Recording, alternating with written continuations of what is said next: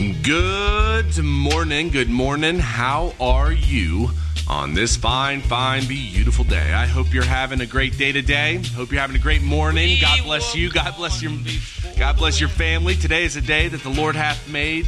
We will be glad. We will rejoice in it. Rejoice in every single moment you have under the sun in this cosmos, in this arrangement, and be thankful. Give God the sacrifice of praise. It's the only thing He asks of us now. Give it to Him, man. We have a big meeting today, and business is so funny. I always wanted a business since I was a kid, and you don't really know what you're asking for. And to be in that constant state of, you could easily be anxious all the time if you really wanted to be. But to be in that state of not knowing, to be in the state of wondering if it's coming in, wondering if it's going to continue to grow, it always puts you in a state believing and trusting God and praying and writing. I write down a lot of prayers, but writing and just going to Him constantly like, God, you got to take care of it. You got to show me what's going on. I need to know the next direction. I need to know what we're doing, if we're making the right steps, if the course is the right course. You got to put God first is the point. Start to put God first all the time. It's going to change your life.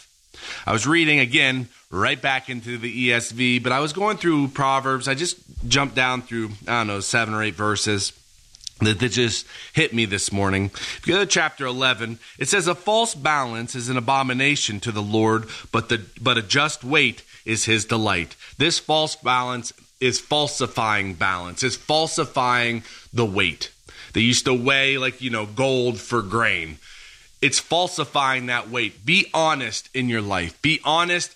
Give honest. Be honest. Verse 2, when pride comes, then comes disgrace. But with the humble is wisdom. It's a godly principle. When pride's coming, it's going to lead to disgrace. It is what it is. You can't change that. But if you catch yourself, which I'll catch myself doing, you got to change it. You got to change it. You got to be humble before men. You got to be humble before God. Be confident, but be humble. For with it comes wisdom. Verse 8, the righteous is delivered from trouble, and the wicked walks into it instead. The righteous is delivered from trouble. Always ask God what's going on. Ask Him to open the door and to close the door. There's going to be situations you're going to walk into that you're going to get that gut feeling you need to get out of. Walk out of it. Leave it. God is moving you. God is there for you, showing you every single step in your life.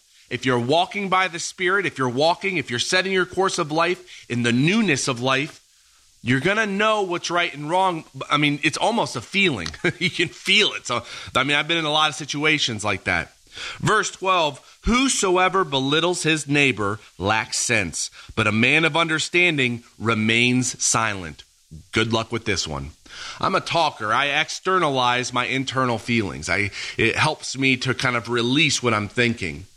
But as I go through life, knowing who I am and what I do, to know that if you belittle your neighbor, you lack sense, but if you remain silent, you're a man of understanding. What do you want to be? Because there's only 2 options. Verse 13, whosoever goes about slandering reveals secrets, but he who is trustworthy in spirit keeps a thing covered. Can you keep a secret? Are you a man or woman who can keep a secret? If not, try it sometime. Verse 14, where there is no guidance, a people falls, but in an abundance of counselors, there is safety. Try to find friends in your life. Try to find people that help counsel you. Being alone is not always a good thing. Because right here, and this is the reason why. It says it, where there is no guidance, a people falls. Just be careful with what you're doing. If you're a loner, if you have a loner personality, know that it's better with people around you counseling you. I think there's one verse in here that talks about with 2 comes heed, and with what it's better to have a brother next to you who will lift you up when you fall. It's a principle. Verse 23, the desire of the righteous ends only in good, the expectation of the wicked in wrath. One gives freely, yet grows all the richer. Another withholds what he should give and only suffers want. Whoever brings blessing will be enriched, and one who waters will himself be watered. You're to give 10% of your earnings. And the funny part is when you want to, it's a principle. When you give, you receive. If you want friends, you have to give friendship. If you want wealth, you have to give wealth. You got to give the thing you're looking for. God will always bless you in all ways and in all things. Start to change your mind. Start to change your heart into what God wants you to be. Be blessed, be humble, be giving, be loving. The funny thing is the only thing he really wants us to do now is to love one another. There are 2 new commandments. Believe in the name of Jesus Christ and love one another. Show that love to each and every person you can, and you'll get it back. Have a phenomenal day today. Pray the big prayers. Pray to God, lifting it up in the name of Jesus Christ. Have a great day today. God bless you and your family, and I'll talk to you tomorrow. Yeah, the bonnie boat was one as we sail into the mystic. Well, Heavenly Father, thank you so much for the meeting today. I just lift up whatever outcome needs to occur, that it occurs. I thank you again for the moments that you give us and the direction that we're walking in. I pray again for each and every one of your believers. I pray for this economy, that you continually support it and move it. That way we can continue to grow.